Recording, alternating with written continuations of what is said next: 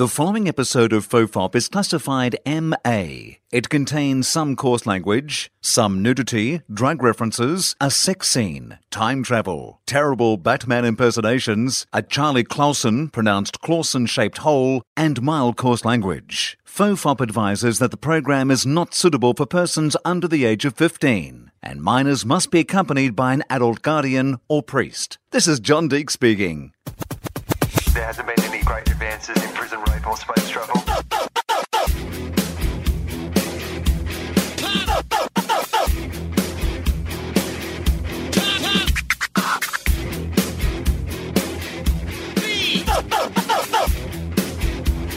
The father, the bun, and the holy toast.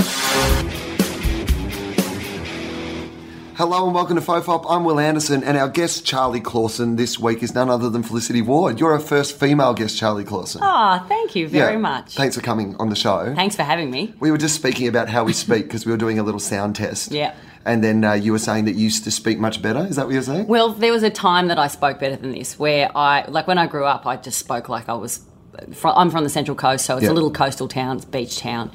And then I was a waitress in Sydney for a long time, and I got sick of people saying, "Oh, you're not from here, are you?" Right. So I started speaking like an actor in Sydney and opening my mouth more. And then as soon as I started doing stand-up, it was back to little banjo coming out of my mouth. I actually went to the Central Coast last week, and it was just horrible. Like I just started saying, "Oh, how old is he?" "Oh, 19." I'm like, what is going on? Just dropping all my T's, long O's. It's gross. I find it really amazing how quickly, I think there's something about going home in particular, that you turn into the person you were when you were at home. Yeah, do you get it when you speak to your family on the phone? I think my dad and I have had entire conversations on the phone when neither of us have moved our lips. Yeah, yeah. Like or the whole just thing grunts. just like... My sister and I, we'll be talking and we know that we're about to do something. I go, "You want to?" She's like, "Nah." "Oh, do you want?" "Nah."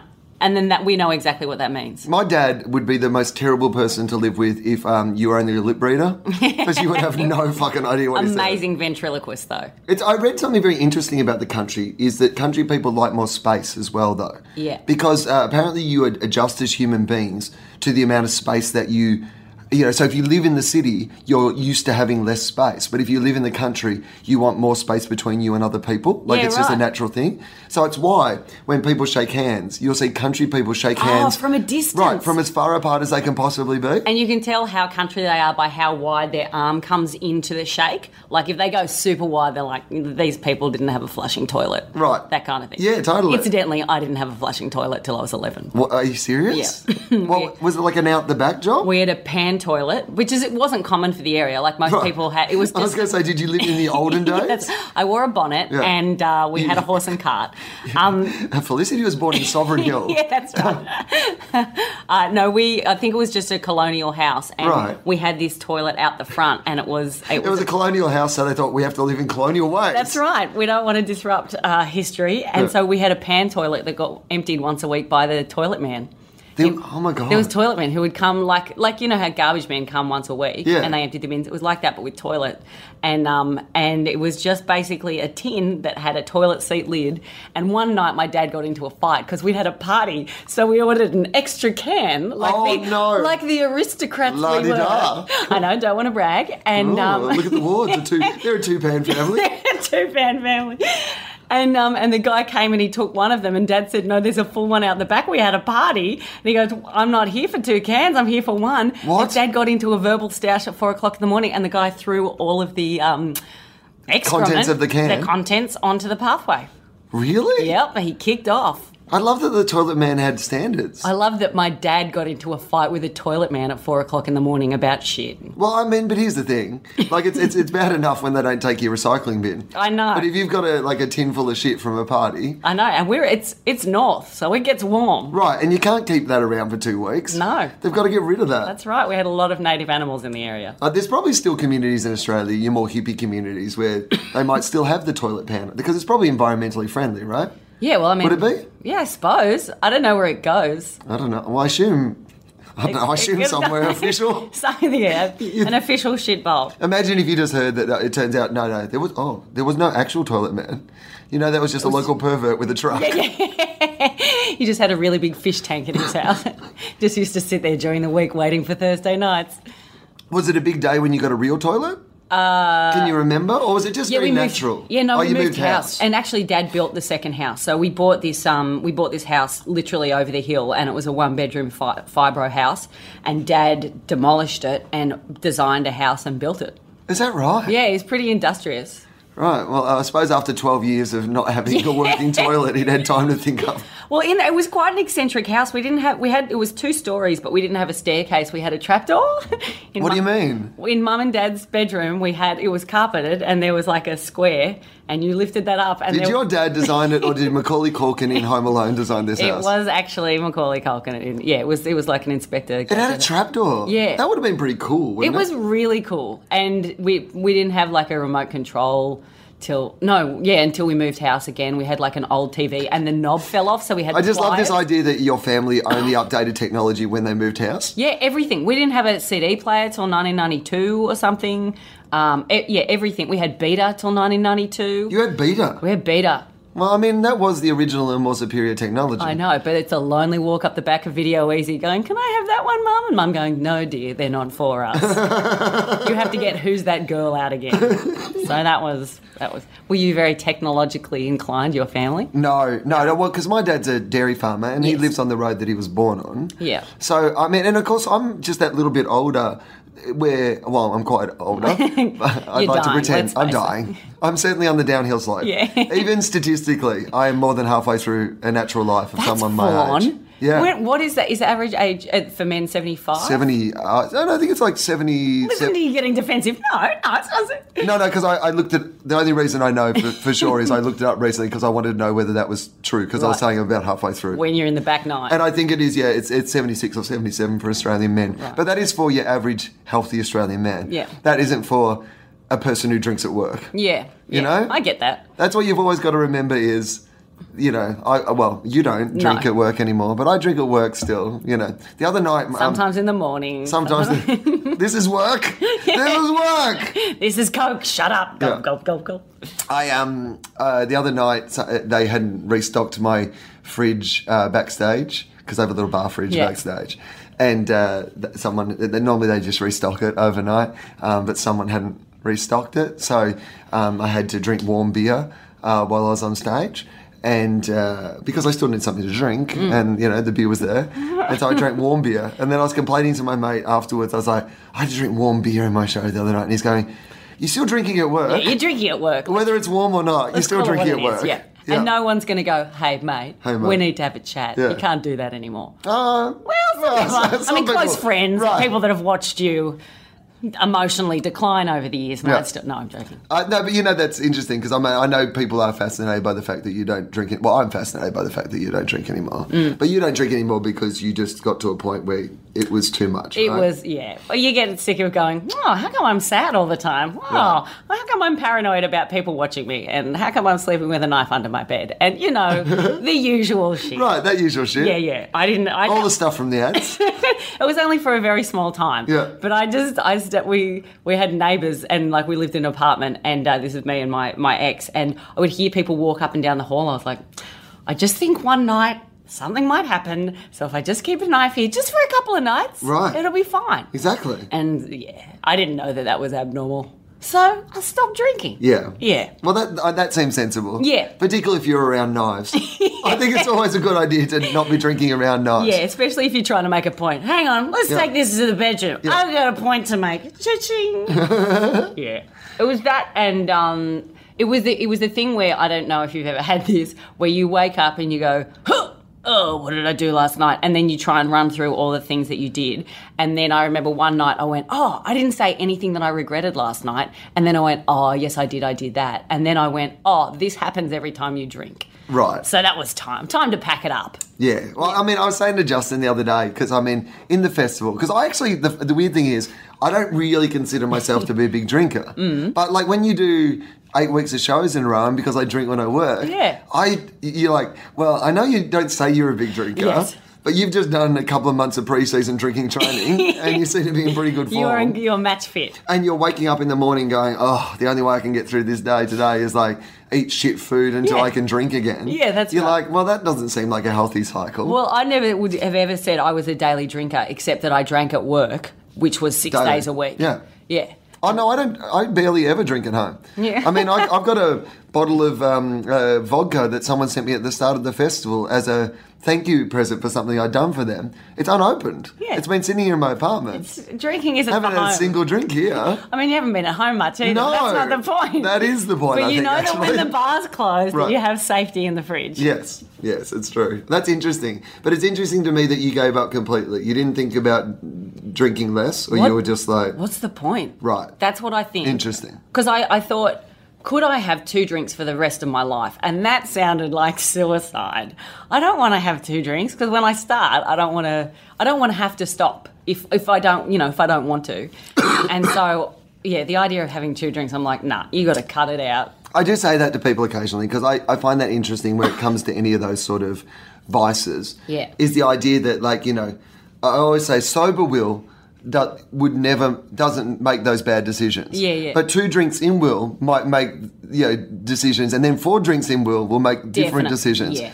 And 2 drinks will knows 4 drinks will. Yeah. Do you know what I mean? Yeah. So you can't get to 2 drinks will because he'll be like, hey, we should go and see 4 drinks Yeah, will. 4 drinks Will's heaps of fun. Yeah, and then 4 drinks will is like... I've got this mate. Yeah. He's called 10 Drinks Will. Right. He's the greatest. He is the you've ever greatest met. guy. Yeah. And then I've got this other friend that's called We need something else to level this night out because we've Yeah. had 10 drinks will. 10 Drinks Will is getting a bit out of control. Yeah. We need to bring another friend. Oh my God, Bad Decisions Will's here. Oh, hey, Bad Decisions, Will. Good to see you. You're I always haven't- so much fun. I saw you last night, but you're always Oh welcome. my God, Yeah. it's so good to see you again. Yeah. This won't go badly. There was one really bad 10 drinks Felicity. I was probably closer to 15 drinks Felicity. And it was a work Christmas party. I just got my belly button pierced and was wearing a dress.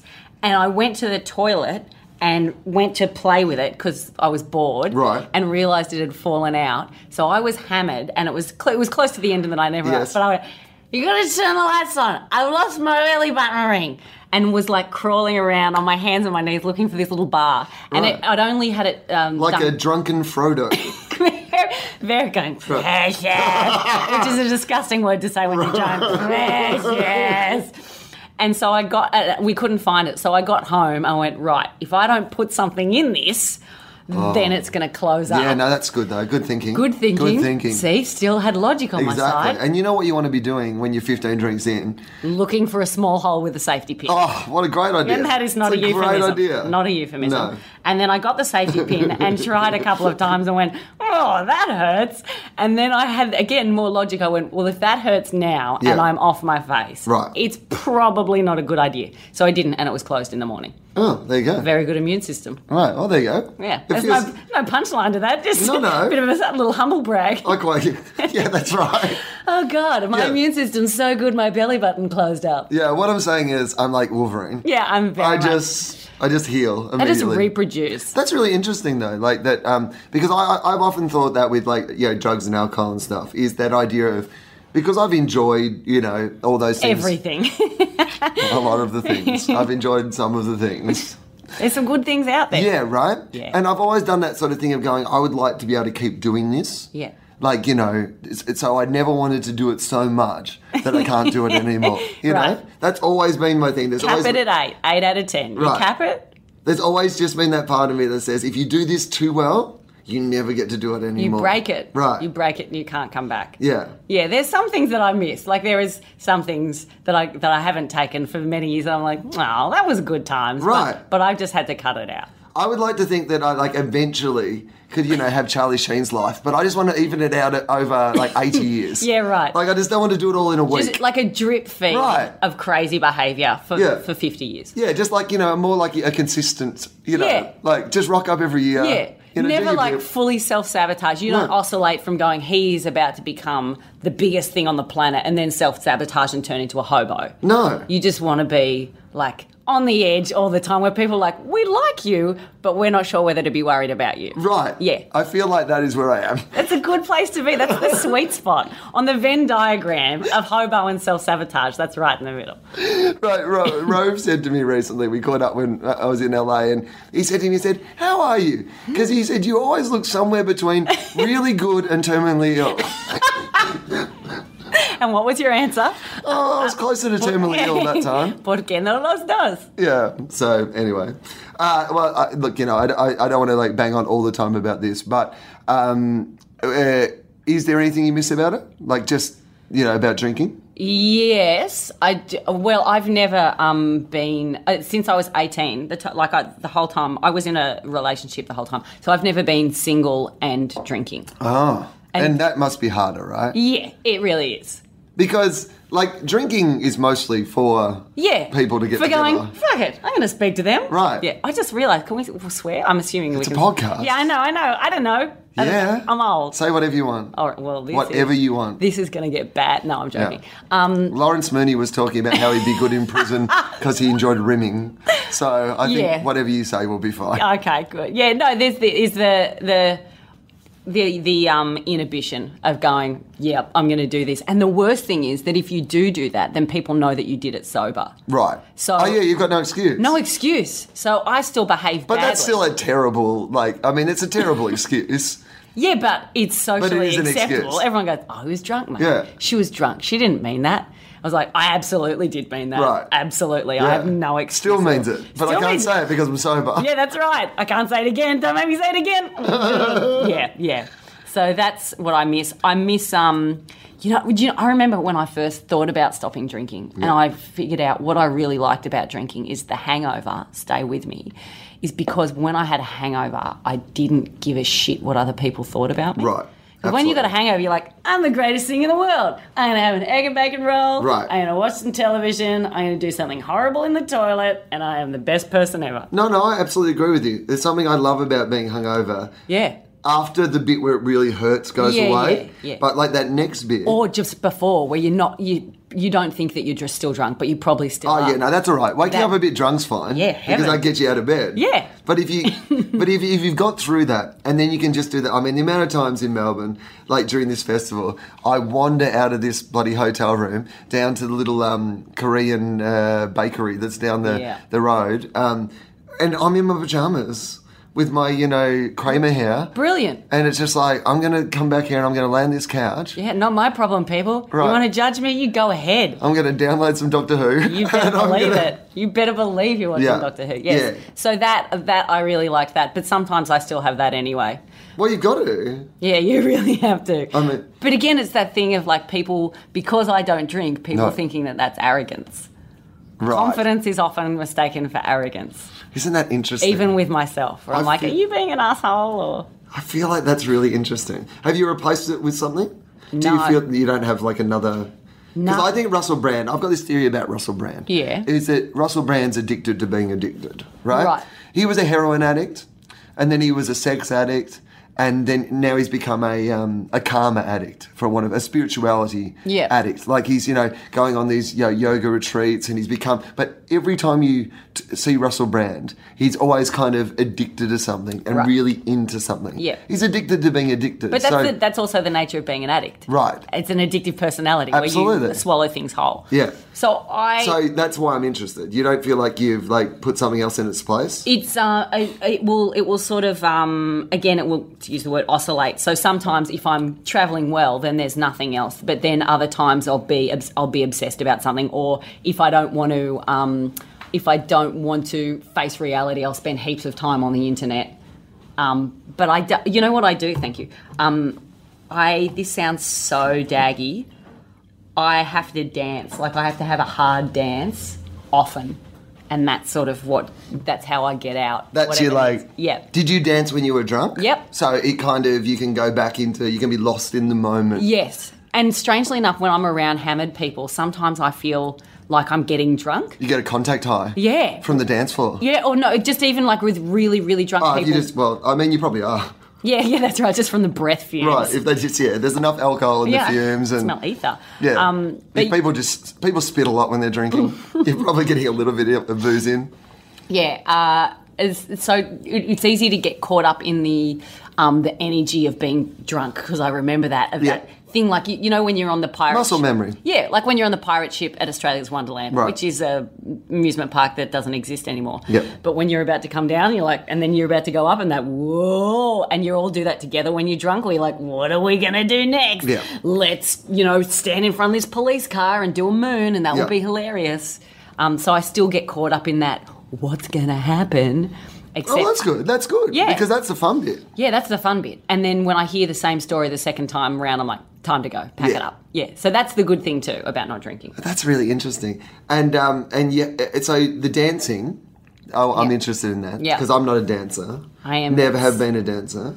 Were you a dancer from way back? Because I love a dance movie. Do you like a dance movie? Yeah, I love a dance movie. Right. I love a dance What's your favourite dance movie? Well, do you know what? Well, this is kind of dance. It was Bring It On. Oh, yeah. And then I went back and watched it and it doesn't hold up. Oh. Heartbreaking. I thought it was like this... I thought it was this insightful, postmodern, early 2000s satirical look at cheerleading, and it's just not. I think it kind of was. I just think that sometimes what happens is things are done so much better than that. Like, you know, you look at something like, I don't know, like, I mean, it's not the same thing, but like Mean Girls or something, that people have got more self-aware and made better versions of those things. I think you might be the right. one that comes through at the time was kind of groundbreaking. Yes. And was kind of, you know, you hadn't seen it done like that. But now they do a lot of those sort of things. Now it feels like Empire Records. Did you see... Oh my God. Yeah, cool. Right. Like, that was one of those films where it was like, oh my God, you've got to see it. I went to a performing arts high school for the last 2 years of school. So everyone's like, oh, you've got to see Empire Records. It's like really angsty. It's like really deep. It's like really... And then I watched them like, this is terrible. Even at the time, I knew it was terrible. And it was all like teenagers working in a music store. Like one of them had anorexia and bulimia, and the other one was like trying to kill herself, and the other one had an abusive dad, and it was just terrible. Did you have someone in a movie that you... Because this is quite a common thing, I think, particularly for performery kids. They pick a Hollywood celebrity, or they pick an artist, or they pick someone from a movie, and they kind of go, my life's like that person. Did you ever have that sort of thing? I don't think so. You didn't have like a culture hero or something like that? I was really into The Late Show. Oh, yeah, right. like really into The Late Show when I was 11. So I was at primary school and nobody else knew what it was. And during the week, I had to go to bed at like 6:30. But on weekends, I was allowed to stay up. Now, we have a lot of listeners in other countries, so I might just tell them that The Late Show was not... Yeah, because there's different late shows in different countries. But The Late Show in Australia was this like seminal Australian television sketch comedy thing. It was a live sketch comedy show. Kind of... I mean, it wasn't like Saturday Night Live at all, but it was on Saturday night and it was a live sketch comedy show. Yeah, but it was pretty alternative and it was on an alternative channel, like it was on the ABC. And it was the best, 7 of the best, or however many of them there were, but like of the best, edgiest kind of... They would have all been in their sort of, I guess, mid to late 20s. Like, really great energy to the whole thing. And it inspired an entire generation, I think, of performers in Australia. Absolutely, and I still think you see the trickle-down effects of it in performance, and even now, like that many years on. And it was so ramshackle, and I think that's what I loved about it. Yeah. I accidentally stumbled on it 10:30 on a Saturday night and went, what is this? And it was a bunch of post-uni students, playing out these sketches, and you could see that they were embarrassed. Sometimes they were like, we did not pull this off. And it was just... I heard them talking about it recently, and they'd often say that like they'd only have like, 2/3 of the sketch written. So they go to air and they'd like do the first 2/3 and then just try to wing it home. And there's nothing harder than trying to find a punchline for a sketch. It's the worst. So that's what I sort of, the first year I watched that, and then the second year when Judith Lucy appeared, I just went, what is this that I see? And I lost my mind. And Judith Lucy is an Australian comedian who is now enormous and wonderful. And so they're kind of, I didn't really have movie people, I don't think, but comedians, and Julia Louis-Dreyfus as well in Seinfeld. Yeah. And it's funny because I didn't consider a career in comedy till I was... At 24, I didn't start comedy till I was 24, and that was sketch. But those women really had an impact where I went, I don't know what I'm watching, but I want to consume everything about you. That's very interesting. Yeah, it's interesting that you were drawn to it without even kind of thinking that it was something that you would do. Yeah, and Bart Simpson. Right. Before The Simpsons even came to Australia, I was trying to draw, like, pictures of them because I'd read about them in, like, TV Hit magazine, and I'm like, what is this? And then when I saw it, I went, oh, this is the best thing I've ever seen. It's amazing how... and I don't know how that stuff works either, but I remember the exact moment of... when the Simpsons came to Australia. Yeah, it was a big deal. It was a big deal. Yeah, it was like, I don't know if it was the media that was doing it, if they were talking about the hype that it created in America, but it was like a tornado heading towards us. Whatever they'd done a great job, because all I can remember as a kid was thinking, I'm going to love this show. Yeah, I'm gonna love it. It was what's it in the later episode, Gabbo. Yeah, it was. It was Gabbo. Yeah, it was. That's what it was. And particularly when you look back on those first episodes of The Simpsons, I mean, well, it got a lot better. It's fair to say. Yeah, but I mean, at the time, it was. You know, and I guess that's like that. You know what you were saying about Bring It On, not to compare The Simpsons to Bring It On, but you know if you watch, you know, that first season of The Simpsons now, it doesn't hold up. No, and there's some terrible animation. But you'd never seen anything like it, so it, Ever. you know. You'd never seen a parent choke his son. Yeah. Like, that was... It just touched me so deeply. Yeah. I could relate. Just reminded you of the good old days. The wooden the outside spoon toilet. and the feather duster. And, no, we were still at that house when The Simpsons were on. Oh, right. Yeah. But no remote control. No remote control. No, you had to... Had to turn it with pliers. Right. Yeah. Really? Yeah, because the knob fell off. Knob fell off. And this is the other thing that we had. This is when we went up market. Oh, yeah. We had a beat of I know, try not to be jealous. We had OK magazine spread. Walk us through the house. I can't wait for your episode of Where Do You Come From when they go back to the outside toilet. Well, this is where our first chicken died, and this is where our second chicken died. And this is where we made crab hotels in the mud flats. We had mud flats. We weren't allowed to watch television in the afternoon. Don't judge me. Anyway, we had a beta video, and we got a pause button, which was on a cord plugged into the back, and it was about a 3-metre cord, and on it was a clicking button so that if you were recording something, you didn't have to record the ads. Does that make sense? Yes. So is it like... But it was much like the button you'd push like if you were on a TV quiz show Exactly. or something. Except we'd always forget that weid press the pause button. And then you'd miss a chunk of the show. Not all of the show. You'd record the first bit and then only record the ads after that. Oh, right. So you get it out of order. Yeah. You go, did I press it? No, it's still recording. It's still recording. Man, I do remember having people record things for me and they would cut out the ads, but you'd remember they would have forgotten to, like, a whole section. Yes. So you'd suddenly just jump ahead.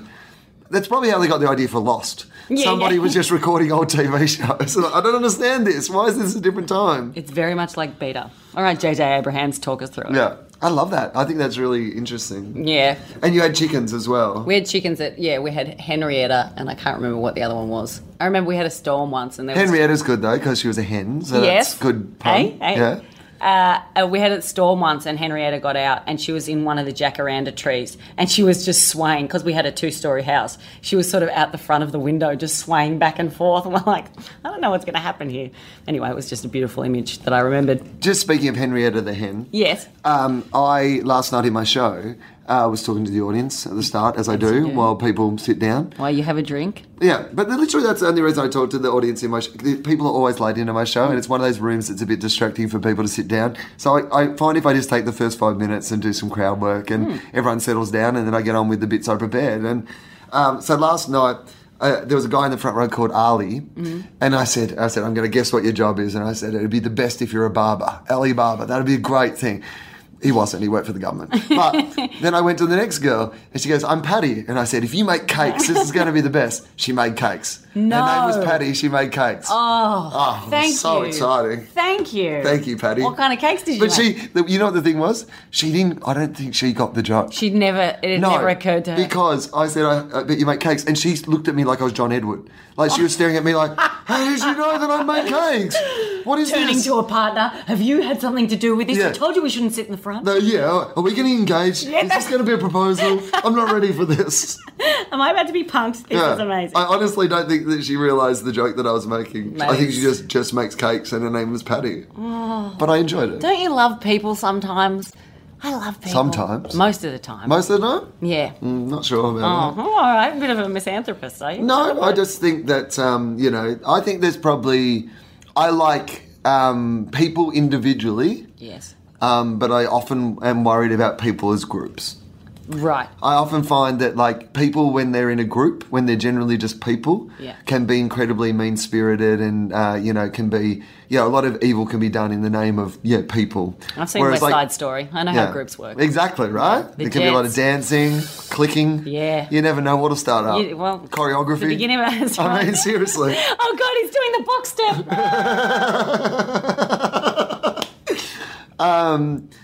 Yeah, look, I mean, in general, I like to think that people are good. But, it's interesting. We're recording this the day after New Zealand have passed their marriage equality bill. Yes. Making them, I think, the 13th country in the world to now have marriage equality. They were the first country in the world to give women the vote. Yeah. And now they've beaten Australia again. The Kiwis are pretty progressive, though, full stop. They are, right. Like, you go over there and the fact that most people know how to speak some of their Indigenous language. Most people, right. Whereas in Australia, and I understand that there's, multiple dialects, but I don't understand, for example, why we don't teach children in primary schools some local language. Oh, I was talking to... God, I probably shouldn't say this if I can't remember which comedian it was. I'm going to say this is not my joke. It was told to me by another comedian. We're in Montreal, and I'm sure you can find out which comedian it was. But it was just a great observation about that even the homeless people in Montreal speak 2 languages. And he was like, in most countries, if you speak 2 languages, you're in Parliament or something. Like, you get a good job. But, like...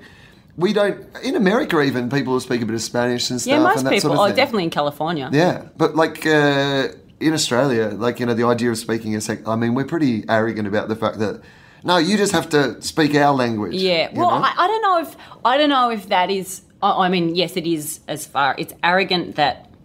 Yes, it is arrogant. I was going to say, well, we're not really near anything. And I went, we're just talking about Indigenous languages, Felicity. Maybe peel it back Indigenous languages, or the fact that we're in the heart of Asia. Yeah. You think that, but the point is that even the idea of us needing to speak another language is not something that we even consider. Yeah. We just go, we pick the one that's the most popular. Yeah, which I don't think it is. No. Yeah. Well, there's heaps of Chinese people. Yeah, that's right. For a start. Yeah. Heaps.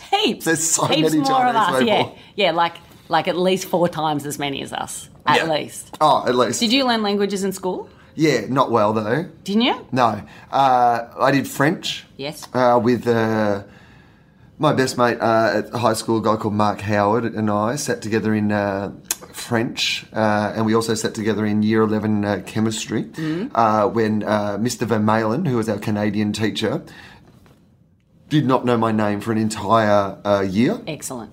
He used to refer to me as you, Mr. Howard's friend, for a year. Ouch. Yeah. Wow, that's a painful coattail you were riding. Right. So the other morning, for the very first time, Howie and I sat next to each other again because he now hosts a breakfast. He's a sports reporter, right. And he now hosts a AFL Saturday morning show called The Dead Set Legends.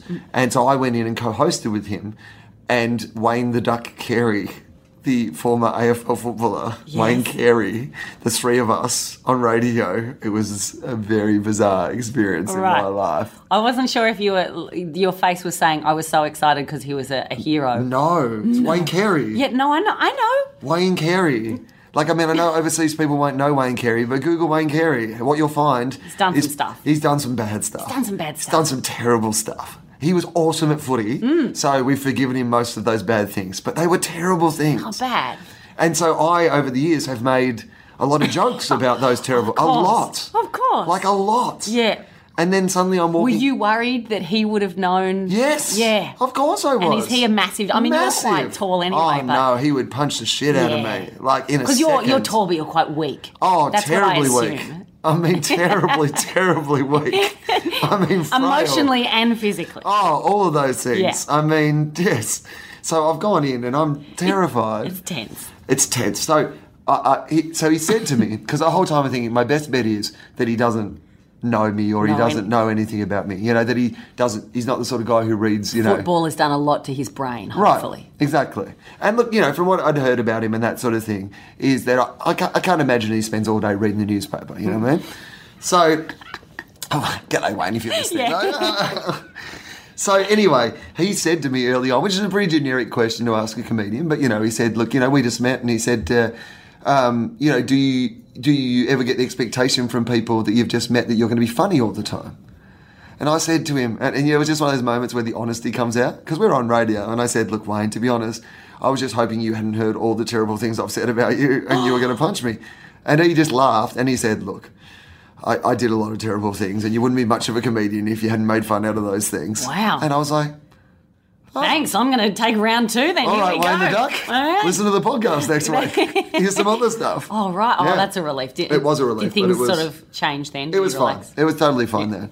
But it was a very interesting thing. Have you? Because you're not really a make fun of people person in your comedy, No, are you? I make fun of myself. Do you ever? What about family and stuff though? Do you ever get any? They love it. They love it. They love it. My mum, there was a show that I did in Sydney. I did a gig, and she was staying in Sydney for the show.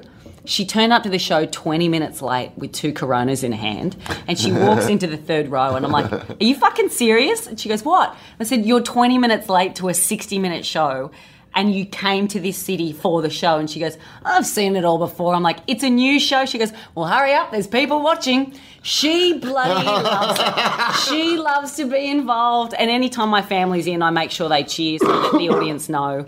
Because there's also something quite special about, having the audience in and you talking about them. No. I mean, my parents came and saw the show the other week, and I always tell. I always tell them because, A, you can get some free laughs off of it. But B, it's better that it's out there rather than you the whole time kind of sitting there and worrying about it. Yeah. Though I think in the first show, I think I might have one-off told the pan toilet story, and Dad was up the back and he goes, that's not how it happened. I went, oh, do tell. And he goes, well, what happened was, and then he went on and told the story. And he did tell it? Yeah, he corrected it, yeah. He's a great storyteller. I always thought this would be a great idea for a show, and my parents were never up for it, but maybe you could do it with your parents. Which is that my parents always had this thing, because I would talk about, the farm and stuff and life, and they would be like, well, that's not exactly how that happened. And I said, well, of course it's not. I'm not making a fucking documentary about you guys. I'm making a comedy show for strangers. You're not? Oh no. My God. So like I said, of course, I take, the truth of what happened or how I remember what happened or what my interpretation of that thing that was happened.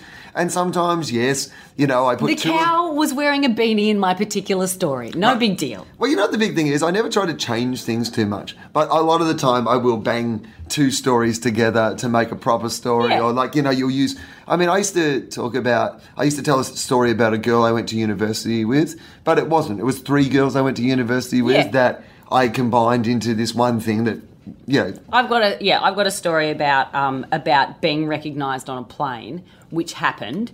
What she did was she said, "Are you a comedian?" And I said yes. And we were about to. It was a 24-hour flight back to Australia from London. And I said yes. And she said, "Have you been on TV?" I'm like, "Yeah, sometimes I've been on TV." And she's like, "Well, shouldn't you be in business class?" And I was like, "Oh!" And then another time, God. Classy. This She was only last slammed year. you? Yeah, totally slammed me. And then a couple of years ago, I was walking up the stairs of Melbourne Town Hall, and there was a couple at the bottom. They're like, "Is it her? It's her. Shall we? You say something. You say," and that's all I could hear. And I'd only been doing comedy for about a year, so I was like, "Nancy is pretty good." And then I heard them go, Kitty Flanagan. Yeah. And for those listening, Kitty Flanagan is another Australian comic who has brown curly hair and is quite petite like myself. So I have melded the 2 stories together, and that's so. If anyone sees that joke, they happened separate of each other. But that's what you're doing. But I love the idea of the show, because I always said to my parents when they would complain it wasn't how it happened. I said I would love to do a show where I come out and I do a bit. And then you can come out and we can talk about how you remember that happening. And then, we could do that as like a whole show. Da-na-na, back and forth. Well, I've thought about, I wanted to do a show with my dad because he has some crazy, crazy stories. It's sort of, and I wanted to have him at a bar and it would just be, he would be drinking because I think that's the only way he could feel comfortable. Do it at a bar and just have people standing around, and hopefully I would ask him enough questions that he would feel comfortable enough to tell those stories in front of an audience, because he has some amazing stories, i.e. he got my mum deported from Canada. What do you mean? They went, and I'm probably going to get the details wrong. Okay. It's all right, Dad doesn't know how to use the internet. So it'll be fine. They weren't together at the time, but they had been together. Right. And they used to follow the snow. So they did 2.5 years. They do 3 months in Australia, 9 months in Canada. So they went over to Canada. And were they skiers or ski Dad was a ski instructor. Yeah, and Mum skied and worked in the kitchens, basically, and waitress. And so they went to Canada.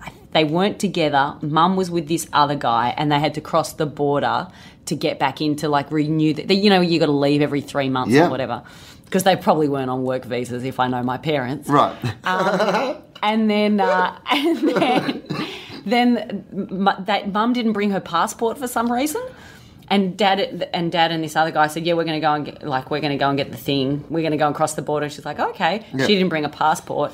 And then at the border they said, well, you've got to go home. And so she had to stay in America and go home. And Dad still went out and he might have finished the season. Right. Still good skiing. Still, well, yeah, I mean. This is another thing. There's a lot of like dodgy area with my parents. I don't know what is real and what isn't. Right. We had a lot of cars stolen when we were younger. Like our car got stolen like 4 or 5 times. And that had never occurred to me as something suspicious. That is suspicious. I just thought that's what happened to people's family. Yeah, and your then, car gets stolen. I know. And then a couple of years ago, Mum goes, oh, yeah, that was for the insurance money. I went, Right. what? She goes, yeah, come on, whose car gets stolen 5 times? Your father organised that. Right. And then I brought it up recently and she goes, no, they did genuinely get stolen. I'm like, what is going on What's here? true? What's true?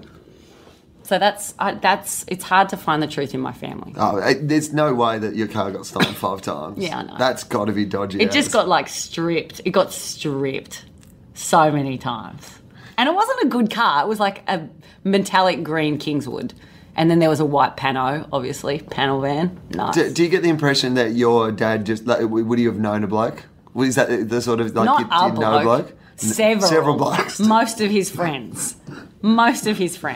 Like all of his friends' names, they're all like, you know, Shippo and, right. you know, they're all like abbreviated names or everyone had a nickname and you didn't know why.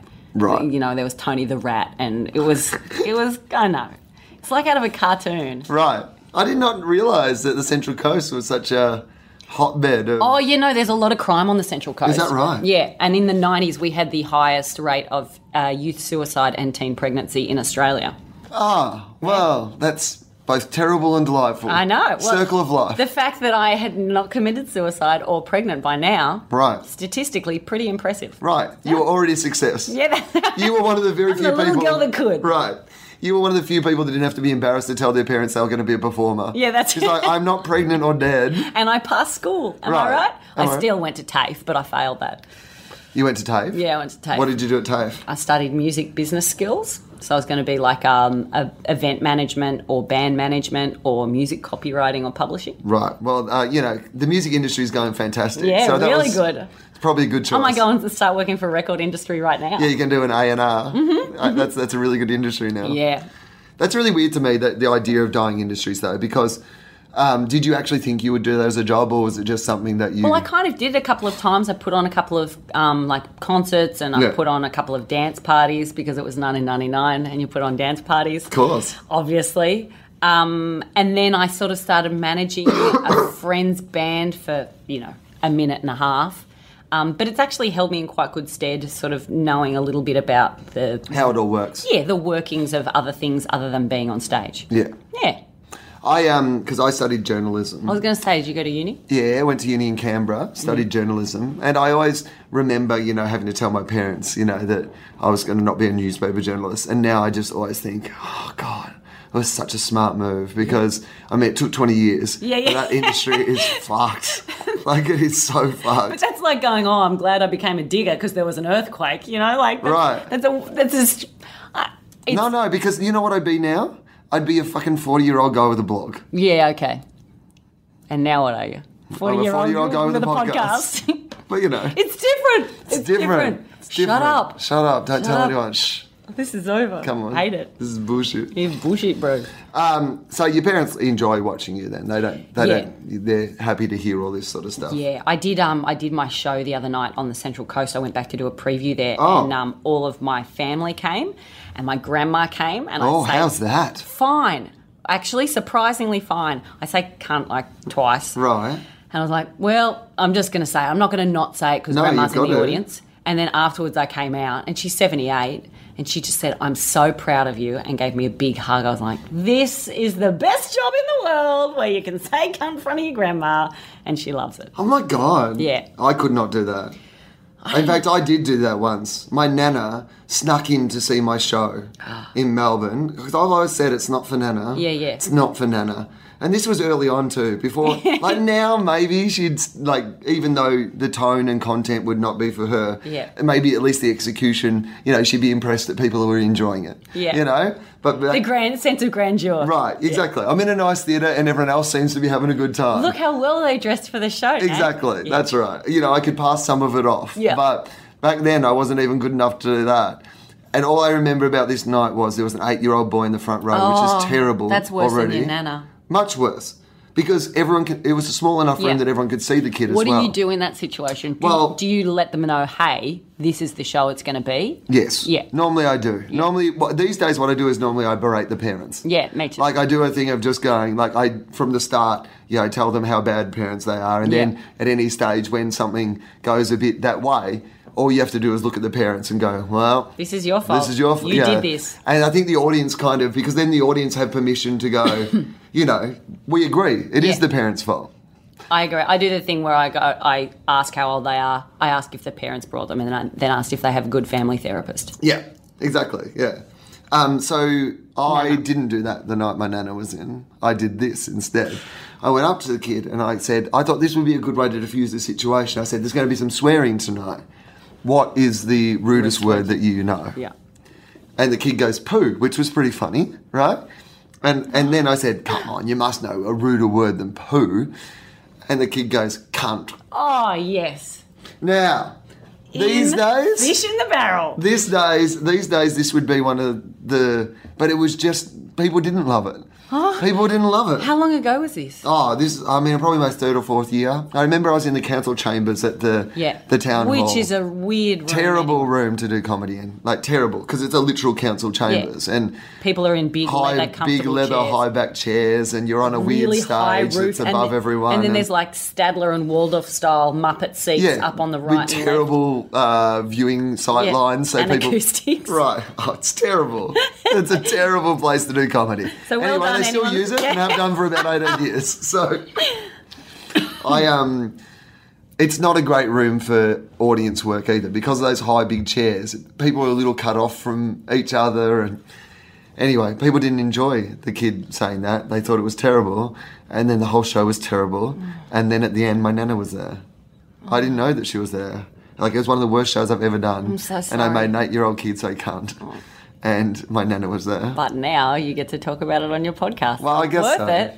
Well, I'm not sure it was. Not worth it. You know when you just, like... I saw her after the show, and it was honestly like a light had gone out inside her. Oh, don't! You'd put the candle out. I'd put the candle out. With your 8-year-old cunt. Like, I think that she had always been hopeful for me. I was the first kid in my family who, finished high school. I'm named after her, dead husband. We were best mates when I was growing up. And I think she was... You weren't doing the name very proud. She was proud of me when I was a Lions Youth of the Year. I won a public speaking contest. That was the William Anderson she was proud of. That's the one that she liked. She liked the nice country kid with the stupid, haircut and the grammar school clothes and button-up shirt. That's what she liked. Yeah. She didn't like somebody ridiculous, swearing idiot. Were you fingernails then? Oh, I might have been too. What did she think of the fingernails? Ah, look, there was a lot of what I was doing at that time that she did not approve of. And a lot of what I'm doing now that she probably still doesn't approve of. But now, it's a weird thing for me in the country, and this is what I was going to say, and I've talked about this a little on the podcast before, but I don't like to do gigs where I'm from. And the only reason is that people don't complain to me. They complain to my family. Yeah, sure. So, like, if I, like mum and dad honestly get calls after, that, about my political opinions or about, that I swear too much or whatever. And it's not mum and dad's fault. Yeah. I suppose that's the thing where, because I don't speak politically on stage, I don't think I'm smart enough to do that. I'm not assuming that you think you're smart. That's how I feel.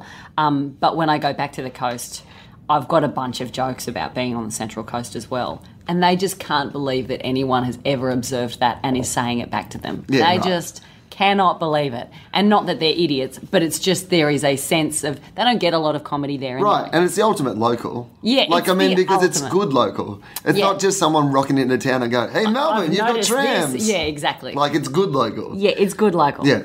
And so I love that. I did a gig last year maybe, and it was a breast cancer fundraiser. Right. and it was billed as a girls' night out. It wasn't women only, but that's how it was billed. There was 570 people there. 3 of them were men. Right. And I have never heard a noise like that before. I've never heard 570 women laugh like that. And by the time I got on stage, I was thinking, this is going to be a nightmare. Like, it got a bit Roadhouse. Right. They'd all had about 40 pink champagnes before. There's something about a group of women in the same room like that. I've told the story on the podcast before about I did a thing at Heat nightclub for the Western Bulldogs. It was their manpower night. Oh, my God. So they're all doing strips. Oh, my God. And all the women in the audience are Bulldogs fans. 600 women in Heat nightclub in Melbourne. All of those words together. Heat, Bulldogs fans, drunk women. 600 women, 6,000 Bacardi bruises, 6 teeth. Like, it was the most feral thing I've ever experienced in my life. Were you telling jokes and they're going, take it off? Oh, even worse than that. At the end, they started yelling, take it off. And I'm like, no. I'm like the host. They started throwing money. Oh, my God. Coins. Oh, ow. Not notes. Ow. Coins. Loose change. When I first... Like I was a busker. Well, to an extent. You are. Okay, sure. I took my top off at a gig once. What? Yeah. What? It was at there's a club in, I know. I'm trying to think if I was just in my bra. Yeah, I think I did do that. What happened? Back when you were drinking? No, I didn't do stand-up I only started that when I stopped drinking. Right. It was at a gay club in Melbourne, and it's a bears-only club. Okay. And they. So how were you there then? So it was something they call Mooners, or it's kind of a fundraiser night, and they hadn't had a woman perform on stage for 20 years. Oh. And I think Janet McLeod might have booked it or put me onto them. So I went and did this gig, and I'd been doing stand-up for about 3 months, maybe 4 months, and it was a 15-minute spot or something. So I started talking, and then I was like, I've got this new story. I'll start telling a story. And it was a stand-up gig in that they were standing against the metal gate as if it was a gig, a music gig. And I start telling this boring story. Nobody wants to hear a story. Nobody wants to hear a story. Standing up. So they started talking, and then the din got louder and louder and louder. And then someone yelled out, show us your tits. And I went, why? Are you going to fuck me? And then they all started laughing. And then it just turned into this banter. Yeah. And because it was a mooning night, and I think what happens is 3 people come out and they moon, but you only see their asshole, and then you have to guess whose asshole it is. Really? It's like a yearly thing. Wow. Yeah. And that is a whole different version of Hole in the Wall. That is very different. I would like to see Jules Lund host that event. It's Glory Hole in the Wall. Glory Hole in the Wall. And then they just, then we were just, bantering back and forth, and then it was getting really rowdy, and they kept saying, show us your tits. It was going on, and I was wearing a dress that had a zip on it. Right. And I went, you know what? Fuck it. And then I unzipped and I took because it was only gay men in the audience, and Did you turn any back? That's how well the gig would have gone. No. That would have been like, what's the best gig you've ever done? Did a Bears night? Yeah. Got 8 back. Yeah. I brought them back, kids. I brought them back. And I think it's filmed because I saw it on a television at the same time. I went, all right. Yep, that's going to be a career highlight. That hasn't eventuated or surfaced yet. So. Right. Well, if there's anyone out there who knows what that is, just send it into the podcast. Flick it in. We'll put it on the Facebook page. Yes, please. Advertise this episode. I'd forgotten about that. Wow, that's quite confronting. Yeah. Because there are some, male comedians who can't wait to take their pants off. Gagging for it. Why is that? I don't know. Why? There is something... I actually saw a show the other night and it was so funny. I won't say...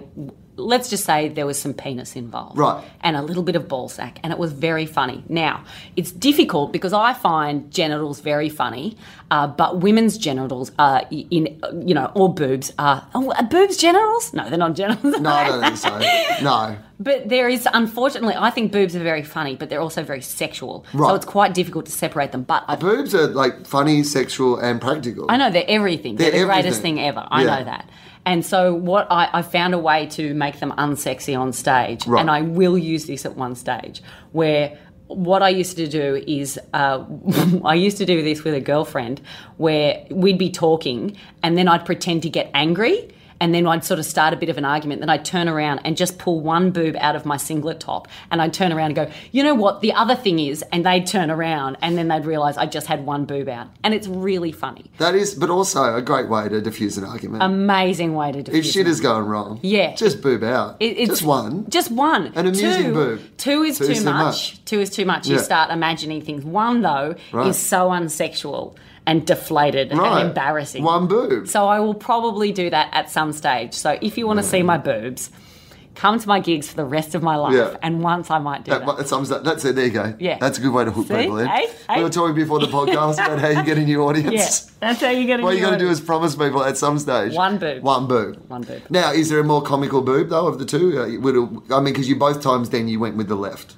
Yeah. Do you think the left is the more comical of the boobs? I think so. Most women that was your left, my right. Yeah. Where we're sitting. Just for anyone who's playing along at home. Thank you for noticing that. That's very observant. Most women have one boob that's bigger than the other, and my left boob is. And I think it's often the left boob because it's above. It's over the heart. Right. Yeah. Was a fact for you? There you go. You're learning. We love a fact on this. I love a fact. In fact, we're getting towards the end, so it's good to finish on a fact. Felicity Ward, I want you to plug some stuff. I want people to know where they can find you. Doing things. Okay. Well, are you on Twitter? You're on Twitter? I'm on Twitter. What's your too Twitter? Much. Felicity Ward. Everything is Felicity Ward. Okay. My Facebook page is Felicity Ward. Not official Felicity Ward, just Felicity Ward? Twitter handle is Felicity Ward. Yes. Instagram is Felicity Ward. My website is felicityward.com. Okay, all right, well, that's good. All of that stuff. And do you have gigs coming up that you want to talk to people about? I'm doing Perth Comedy Festival. Okay, that's good. So that'll be like the 8th of May for 4 or 5 nights. All right, and what are you doing? Are you doing the Hedgehog? No, I did that last year. So it's just a stand-up show. Stand-up it's show. called Honestly. Okay, great. Yeah, so it's, and it'll be funny. All right, that's good. That's right. And then I'm doing roadshow. You probably have to check my website for dates because I don't know I'm going to Canberra and Wollongong. That's all I know at the moment. Okay, well, the Comedy Festival Roadshow goes to a whole lot of different places, so make sure you check out Felicity's details for where she's coming. But definitely go and see her in Perth. And our friends Justin Hamilton's going over to do the Perth Comedy Festival as well. So there's heaps of really cool shows on. Yeah, so lots. Make sure you go and check some stuff out. As always, if you want to hit us up on this show, the best place is still the TOFOP Facebook page, but you can email me, official FOFOP at gmail.com. You can hit me up, Will_Anderson, of course, on Twitter. And if you like the show and you listen on iTunes, please rate it on iTunes because that always keeps us up the top of the charts there and it's very helpful for other people to listen to it. The only thing I was going to do is I'm going to plug some gigs because I'm going to be in Alaska. So obviously, if there's anyone who listens to this show who's in Alaska or who's watching the film Insomnia, or oh my God, that's Alaska, isn't it? I think that's Alaska. Yeah. I had this really bad experience with the film Insomnia where I really like that film. Yeah, I'm a big Christopher Nolan fan. Who isn't? Well, fucking idiots. Yeah, exactly. But no, smart people, fucking great. High five. Yeah, we high-fived over the microphone. Fucking, it was not a bad high five either. Yeah, we didn't even look at the elbow. No. You know that trick? Yeah, you got to look at the elbow. Yeah. I mentioned Jules Lund, who's an Australian TV host before, and who hosted that TV show Hole in the Wall. But he's also a guy who does radio. He's a really good fella, and he can't high five at all. He is the worst high fiver of any person. He's all... Does he know the elbow? Yeah. Oh, no, he's been talked through everything. You know what? He's too stiff arm. I think that's his real thing. He comes at you with a fucking Hitler salute. I think people get put off by the inherent racism. He's blonde. Yeah. He's very good looking. He's very Aryan, blue eyes. He's coming at you with that Hitler thing. It doesn't look like a high five. No. It looks like he's going to invade Poland. Yeah. How can something so wrong be so right? I'm sorry. I can't call the episode that. Okay. We get taken off iTunes. Yes, I'm going to Alaska. Oh, so I did like I say, Insomnia. I was in Perth and... I'd seen the movie Insomnia already, loved it, thought it was fantastic. But for people who haven't seen it, there's a detective who's investigating a crime, but at the same time, he can't sleep because it's always light. So he's starting to realise he doesn't know what's going on and what's not going on. So I got on the plane on the way back from Perth, and I had a weekend in Perth where I had not been to bed. I'd gone out on Friday night, and I'd had shows Friday and Saturday, and hadn't been to bed until, I got on a plane on Sunday to come back. And so I was not in the best shape I've ever been in my life. If you ever need to talk to anyone, Will. This was a long time ago. I feel like the fact that this is not a story that I'm telling now. Well, I'm telling it now, but it's not. Yeah, it's like this is a whole different life. It was in the past. I'm heaps better than that now. Yeah. So I got on the plane and they were showing the movie Insomnia, which I had already seen, but at the same time I was so, like, I hadn't slept myself that I started to freak out that I hadn't seen it and that I didn't know what was real and what wasn't real. Oh my God. So I was having an Inception insomnia moment. You were preempting Christopher Nolan's directorial career on the plane. Exactly. Oh my God. Massive. Maybe this isn't even the real world. Maybe you are a prophet. Where's my talisman? You are a comedy prophet. Maybe. I probably am. You probably are, let's face it. A comedy prophet, Felicity Ward, on my next year's poster. Yep. Okay, anyway, so I'm going to Alaska, so you can find me in Alaska. I'm also at the Soho Theatre in London, which I think you're going to do shows at later in the year, right? In June. In June. Oh, there you go. So, like, I'm there end of May and June, and then Felicity's there, like, probably straight after. Or, the in June. 20th, 21st, 22nd, I think I'm doing so. Right, look at that, see? So if you're in London, check out those as well. Okay, that's enough plugs. Thank you very much, Felicity Ward. Thanks for having me.